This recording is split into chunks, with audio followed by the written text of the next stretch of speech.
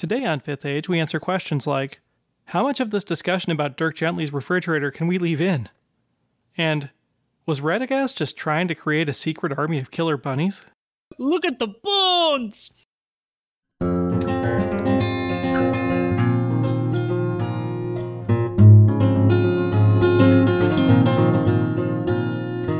Thank you for joining us here on the Fifth Age. I'm Dan. And I'm Erica. Come along with us as we explore Tolkien's world together. You know what you're here for. Holistic detective work. That's right. It's time for the second part of our three-part discussion of the Istari. If you haven't listened to the last episode yet, you might want to do that real quick before you continue with this one. Today, we're going to talk about which Istari is secretly Dirk Gently, discuss my brother's objection to Peter McRadagast, and find out if I will ever stop talking about the Shadow of Mordor. Spoiler alert, I won't, even if I keep calling it Shadow of War by mistake. So let's go through what I know you talked a little bit, but what were each of them actually doing in Middle-earth? So let's start with the weird ones. So which ones are the weird ones? Yes. So no, the sort of lesser known ones, because I think a lot of people know what Saruman and well, maybe not actually. What were Saruman and Gandalf doing? So all of them were sent to basically be the Vala's voice against Sauron in the Third Age. Did you say voice? You're so particular. I did say voice, but I mean they're emissaries. I'm particular because Tolkien uses language very particularly. Yeah, well, I'm not particular about language, so yeah. But sometimes you're quoting what you've read. So I'm just trying to establish. Okay. So they're emissaries of the Vala. That's what Tolkien wrote. They're emissaries of the Vala. All of them were sent to combat Sauron, and they didn't have to necessarily work together. Okay. It was kind of up to them what they were going to do to defeat Sauron. They said, you're all powerful guys. Not like all powerful, but you are all individually powerful. Right. And you all have special skills that will serve you well in Middle-earth. Off you go. Go fight Sauron. Okay. So how did they each try to accomplish this? So let's start with the easy one. Radagast gave up. He saw all the cute bunnies and birds and trees, and he was like, yeah, this place is awesome. Anya was right. Bunnies, it must be bunnies. Right. I mean, let's not get into his stupid sled pulled by rabbits in the Hobbit movies. Wait, because my brother has a question. What is his question? My brother's question is a statement. That's not a question. Which is, well, his question ends with a period. And his question is, the Peter Jackson Radagast is an abomination. I mean, think about it. So this guy was sent, the lover of birds, was sent to Middle-earth to combat Sauron, and he just completely lost interest in that because there was a lot of cool stuff. So it wasn't like he saw Sauron and he was like, whoa, that's not happening. No, it was like he saw bunnies and he was like, yeah, that's my jam right there. I'm going to train one of these up to guard the cave of Carabanog. No one will expect this. Look at the bones. But yeah, I mean, so the Peter Jackson Radagast is silly. And he's gross with all the bird poo in his head or whatever. But honestly, he's an eccentric animal lover. I guess I've known people that are that weird about their pets. Haven't you? I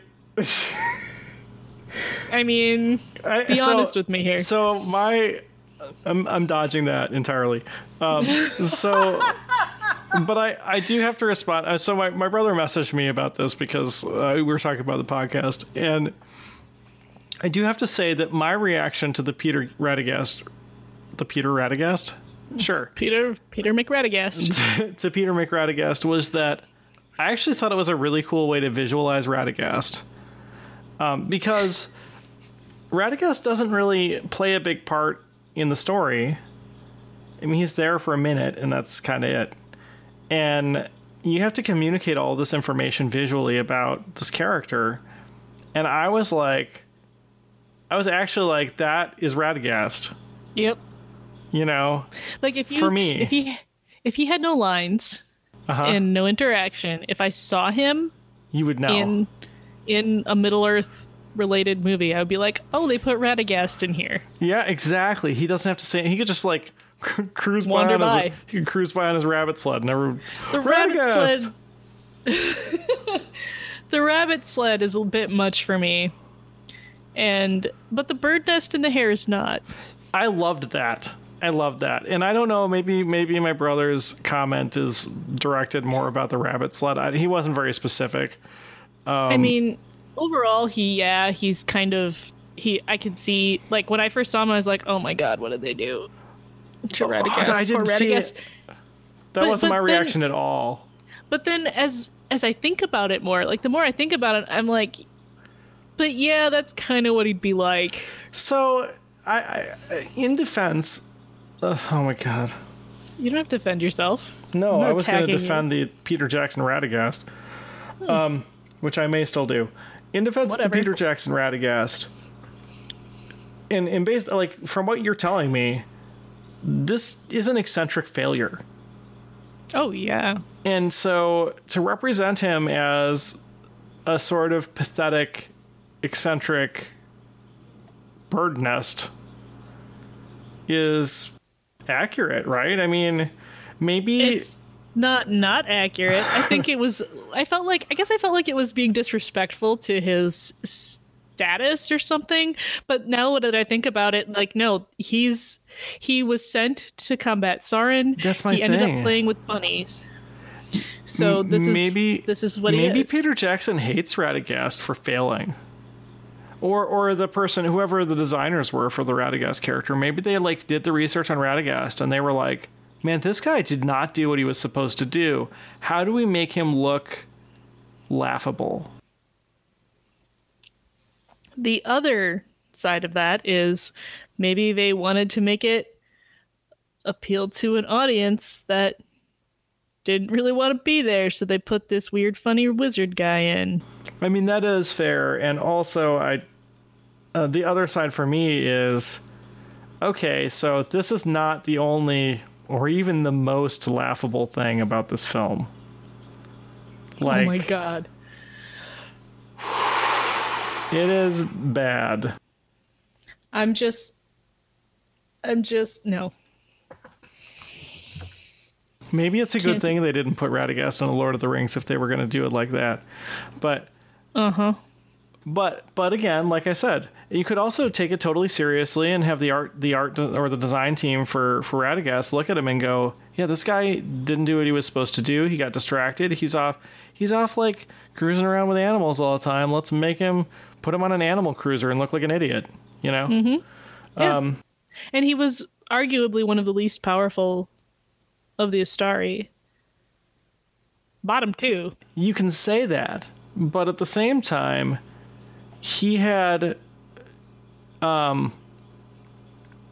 influence with the animals. Like, I think that if he had wanted, and I think if he'd wanted to become powerful, he could have. I mean, you have other characters who use that same sort of influence, the ability to control natural creatures, which I don't know if he had the ability to control them, but he certainly had the ability to interact with them. I mean, think about Ged, right?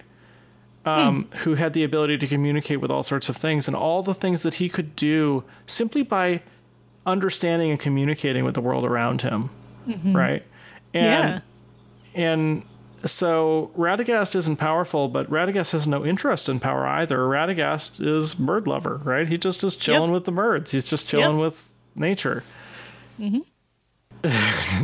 Not like he did a whole lot when it was threatened either, but like... Yeah. But I mean, he spoke with Ents. He hung out with Ents a bit. Like, the Treebeard knows him, but he didn't do anything. Yeah, what's the deal? Because, like, here he is, and Orthanc Saruman is like cutting down everything and like just making big fires, and here he was sent by Yavanna to like chaperone this dude. He's totally wrecking everything, and both controls she put in place, the Ents and Radagast, and neither one of them is doing anything. Well, one of them does something eventually. I know, but like it takes a minute. Yeah, and Radagast just completely lost focus. He just completely got distracted. Okay, so that's Radagast. And Saruman, we talked about some. Yeah. There's a lot to say about Saruman, but... Yeah, we can come back to Saruman. But, like, what about the Blue Istari? What's their deal? So, Elatar and Palando, sent by Arome. And Palando, I don't really know anything about him. And there's not a lot of information about them in Tolkien's writings, other than they were sent by Arome, Palando's Elatar's friend. They went together, and they went to the south and east. And they were kind of never heard from again. Okay. Although Tolkien speculated in some writing somewhere that they may have been responsible for some of the magic cults that came up in the south after Sauron's defeat in the Third Age. So, like, they may have been turned to Sauron's side at some point, or they may have just gotten distracted somewhere. So I'm going to read you something from. We're gonna go out on a limb here, right? Cool. We never do that. Never. So this is from the game Shadow of War. Okay. So there are 2 artifacts that you find that I got so excited when I found these in the game, because you can run around and you can find these different artifacts, and each artifact has a memory associated with it. There's like a memory. The artifact is imbued with a memory, and the memory is a bit of audio. Okay.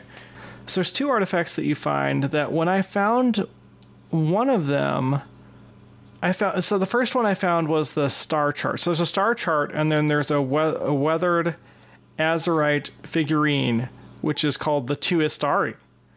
And I had actually just learned the word Istari from you when I found these. But the first one I found, I really thought, the first one I thought was the star chart, and the way that it was described, it reminded me of Gandalf. It reminded me of the wizards and the way wizards operate. Because what it says is, the memory audio, the thing that's described here is a mysterious star chart bone, late Second Age. Okay, and you found this in the Sea of Nirn, which I don't remember where that is, but if you're... It's south of Mordor, southeast of Mordor. So you find both of these artifacts in the northeastern part of the Sea of Nirn. Oh, one of them's in the northwestern part, but you find them both in the Sea of Nirn, so south of Mordor. And the star chart artifact is carved from bone from an unknown animal of immense size. This map of the heavens was no doubt used by a lore master of some skill. Only a few select individuals would have been able to use this chart to track the course of the stars in the skies, using complex and possibly arcane computations to predict the future. And we'll link these in the show notes too, so you guys can look at them if you want to. But then you find the memory on it. So this actually looks like it looks like an elephant foot to me that's been sectioned and has the star chart with concentric circles drawn in it and all sorts of dots for the stars all over it. And it's pretty complex. I mean, like, there's different depths of the carvings of the star chart, perhaps indicating brightness of the stars. So it's pretty detailed. So I got excited first because it's a star chart, and I think that was really cool. But then the audio for it says, by that time we'd grown used to seeing them, but the shorter one had grown cold, distant. He could read the leaves, the lines in a man's hand, the bumps on his head. He could see you, you know? And I guess it got to him, the knowing. They'd go off together, and you could tell when they met up with the orcs. The sky would darken, and there'd be hail, or rain, or winds that shook the trees. And then, sure enough, everything would clear. They never spoke about any of that, although we'd always want to know. Best not, they'd say. And that's in double quotes. And when you hear this is both of them speaking at the same time, okay? So then it says the two of them left without saying a word. Only it was funny, like, because the shorter fellow left behind all his maps and the odd little board he used to see in the future. Traveling light, maybe. Or maybe, I don't know. Maybe he thought he'd have no more use for it. And so I read this and I was like, these are wizards. This is like Gandalf. And I talked to you about it. As soon as I found it, I talked to you about it. I remember that. And you were like, I wonder if these are the blue Istari, because the story made so much sense to you and you explained it to me. If you want to, like, go ahead and explain it, because why does that make sense for this story? So, there's more than one note about an association with various Istari and Vala. Oh, okay. So like in one place it says that Gandalf is associated with Varda and Manwë. In another place he's associated with other Vala. Okay. And Elatar and Pallando are associated with Arome in the main text of Unfinished Tales. But there's another note that says that Pallando was also associated with Mandos and Nienna. So Nienna is the goddess of mourning, of grief. Of grief. Okay. Yes. And Mandos is also called Namo, and he is the keeper of the houses of the dead. He's like Destiny in the Sandman series. He knows all and sees all, kind of. Okay. And that is, when you told me about that, I got so excited. I mean, I honestly... I was like, when I read it, I just got goosebumps reading it again, honestly. But yeah. So it got to him, the knowing, that part of it is just, but that's not the part. So when I read it, I was like, oh, so he's like predicting stuff with he's predicting stuff with a star chart, and he's, you know, they have this other fortune telling stuff with the bumps on his head and the reading palms and stuff. And that's all cool. When it plays into the fate thing, which clued you in. But then for me, they go off together when they met up with the orcs. It's like, so they're like fighting against Mordor. And they're south of Mordor, and they're doing this. And then what happens at the end? What happens at the end of the story? They quit. Yep. They get overwhelmed by depression or something. There's something that makes them quit. So he left behind this art. And guys, when you see this, like, I encourage you to go look at this thing, because the way they put it together, when you see this, think about how incredibly difficult crafting something like that would be with primitive tools, and how much time it would take, how much dedication it would take to put something like that together. This is the work of years. This is not a simple object to create, right? And so then you have something like that, and maybe longer, maybe decades. I mean, this is an impossible artifact. When you look at it, you'll understand what I'm talking about if you know anything about archaeology. And to just have discarded it, to just have discarded all of their stuff, right? And when you first talked to me about this, you sent me the picture, the link that we have actually that we're going to put in the show notes. You sent me that link with the image of the carving of the blue Istari. Oh yeah, I'll talk about that in a second. Yeah. And when I saw it, I'm like, that is the blue Istari right there. Yeah. It's so cool. So what makes them so the blue Istari for you? Let me look at it again here. I'm going to pull it up on my computer. I mean, they both have staffs, right? So we just talked about that. Right. They both have staffs, but I already knew that there were two blue Istari that went south of Mordor and were traveling there, and you were telling me about this game for a while, so I knew like what area you were talking about. And I saw this, and it's two guys with staves, and they're carved in blue stone. Right. Like, they're called the blue Istari in the game. Right. But also, you know, when you were talking about the effects that were happening with the sky darkening, and the hail, hail, so that if they're hunting orcs, it never says that Elatar was not. So when I said earlier that Tolkien's writings were unclear which Istari were associated with which Vala a couple of times. Pallando, that's true. Elatar is always associated with Arome. He's always associated with the hunter. So hunting orcs, that's his thing. What about the Belanda. weather thing? That's really more a weather is more of a Manwë and Olmo thing, air and water. Yeah. Well, I thought, maybe it's just their way of describing the game. This gets back to design again, right? You're trying to communicate that this is not a natural event, right? You're trying to communicate that this is magic happening. Right. And, of course, Gandalf associated with fire, and then these guys being the blue Istari, but also near the sea. I kind of wonder if like the fact of where they decided to put this artifact maybe played into this or something.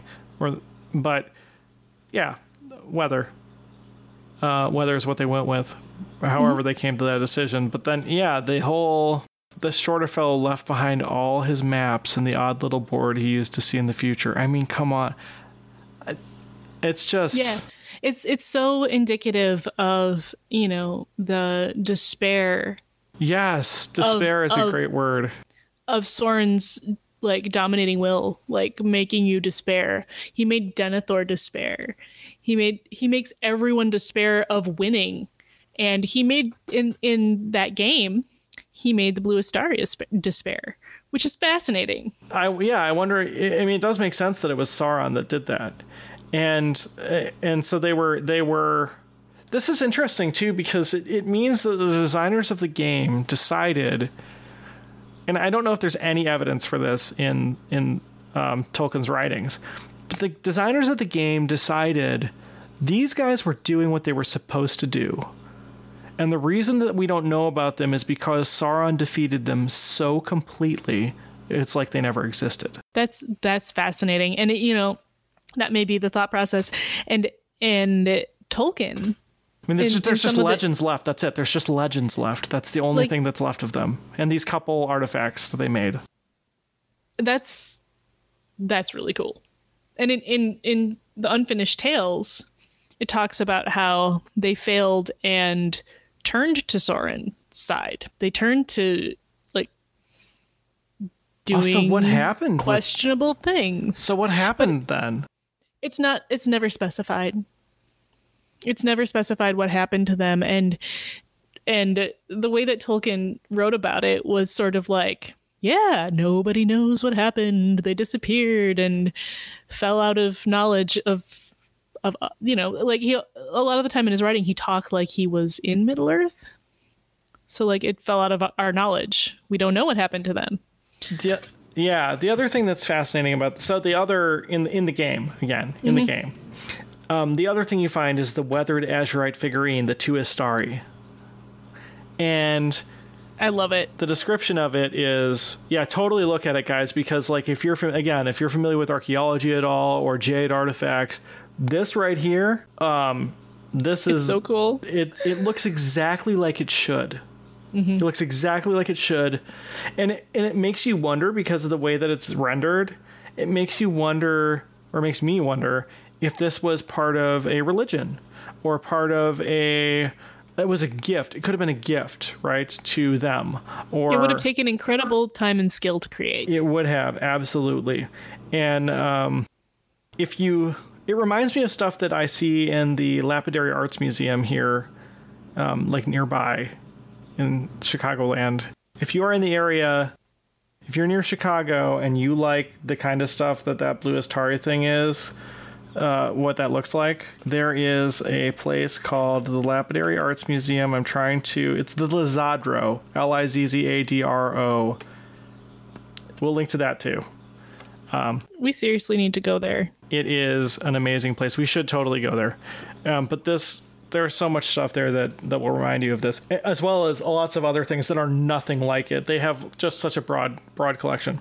Okay, so it says the description of the weathered azurite figurine is, this crudely carved figurine depicts two enigmatic wizards who came to Mordor hunting a great evil. Although the pair likely never escaped the cursed realm, their exploits were well detailed and may have inspired the creation of magical cults throughout Middle-earth.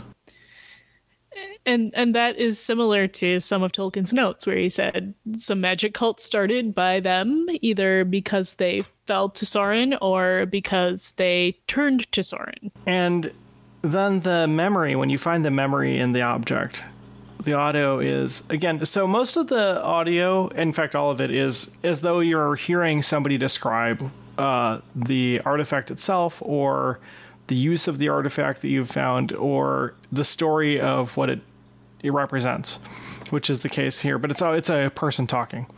Okay, so here's the memory. See, there were two of them, and they both came in from the road with a hard look in their eyes, as if they'd traveled too far and seen too much. They were wizards, true, both of them caked in dust, and when one talked, he'd stop to think, and there'd be the other to finish right up, like they had one brain and two mouths. It was creepy for sure, but neither seemed to notice. I heard them say they were hunting the darkness. Damned if I know if they found it, but I guess those fellows can find trouble when they're looking for it. Hunting the darkness. Hunting the darkness. Yes. And I love the description of the two of them as though they are one being. Mm-hmm. And the way, like the way that you described it, like they insisted on being together. Right? Mm-hmm. And in this, it's almost as though it's one being. And I may have asked you this before because I had recently also found out, I think from listening to So You Want to Read Tolkien, and found out that Maya can choose their shape. And I actually had wondered if it was a single Maya that had chosen to be two people.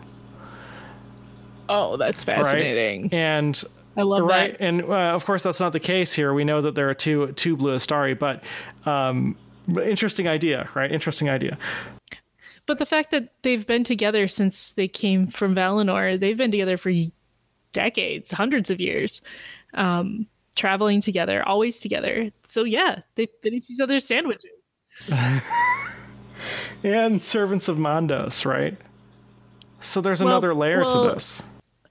Well, Eltar is a servant of Arome. He's hunting the darkness, right? Yeah, and Palando seems to be, at least in the way that they've described him here, seems to be associated with Mandos primarily. Right. And that's in Unfinished Tales. That's if it's there for the taking if you want to use it that way. And I think that's fantastic. I love it.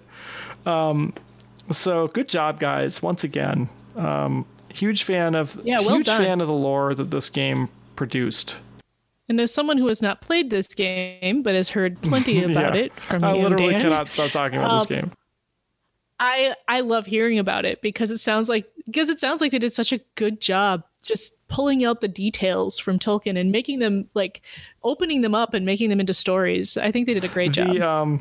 The other theory that we came up with was that the reason that they disappeared was because they just found someone that looked like they knew where they were going and went that way.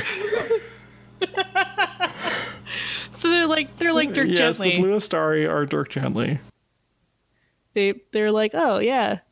Well, it took them where they needed to be, but it doesn't really seem like that worked out for them. Well, we don't know. What were they trying to do? We don't know what mystery they were trying to solve.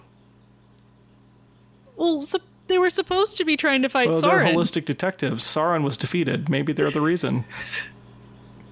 That's true. Maybe it's because of them that Gollum found the ring. I'm shrugging. You can't see it. Mercy of Frodo. Right? I don't know. That's pretty far out there, but then, So is Dirk Gently. So is Dirk Gently. And so are the Blue Istari. Yeah. Off they go. Doing whatever the heck they're doing out there. Trying to tame very curly hair.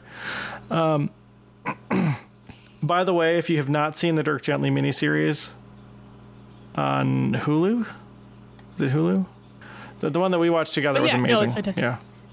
Yeah, I loved so it. So good. The BBC Dirk also Gently is fantastic. Also the comic book spin-off, very good. Dirk Gently. Anyway.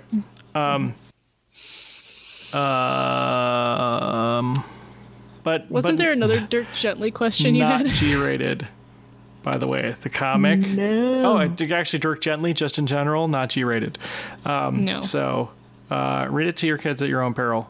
Although I will say the description of the electric monk on a bored horse at the beginning of the long Dark Tea Time of the Soul is one of the finest pieces of writing in modern literature. I have to say, as a librarian, read whatever you want to your kids. Just know what they're reading.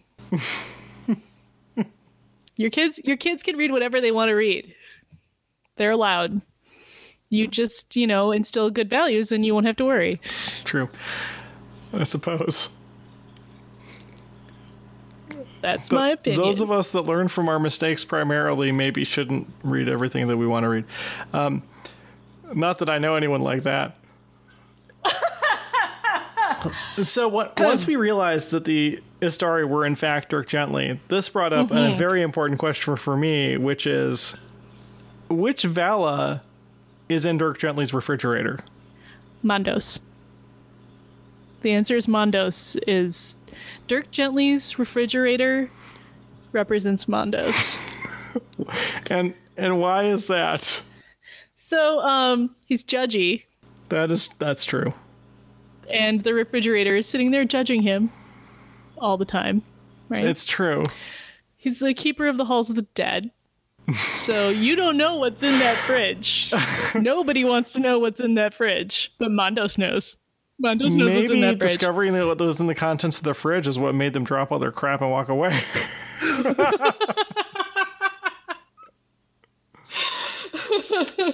What is with Dirk Gently and food stuff? The salt cellar and the refrigerator?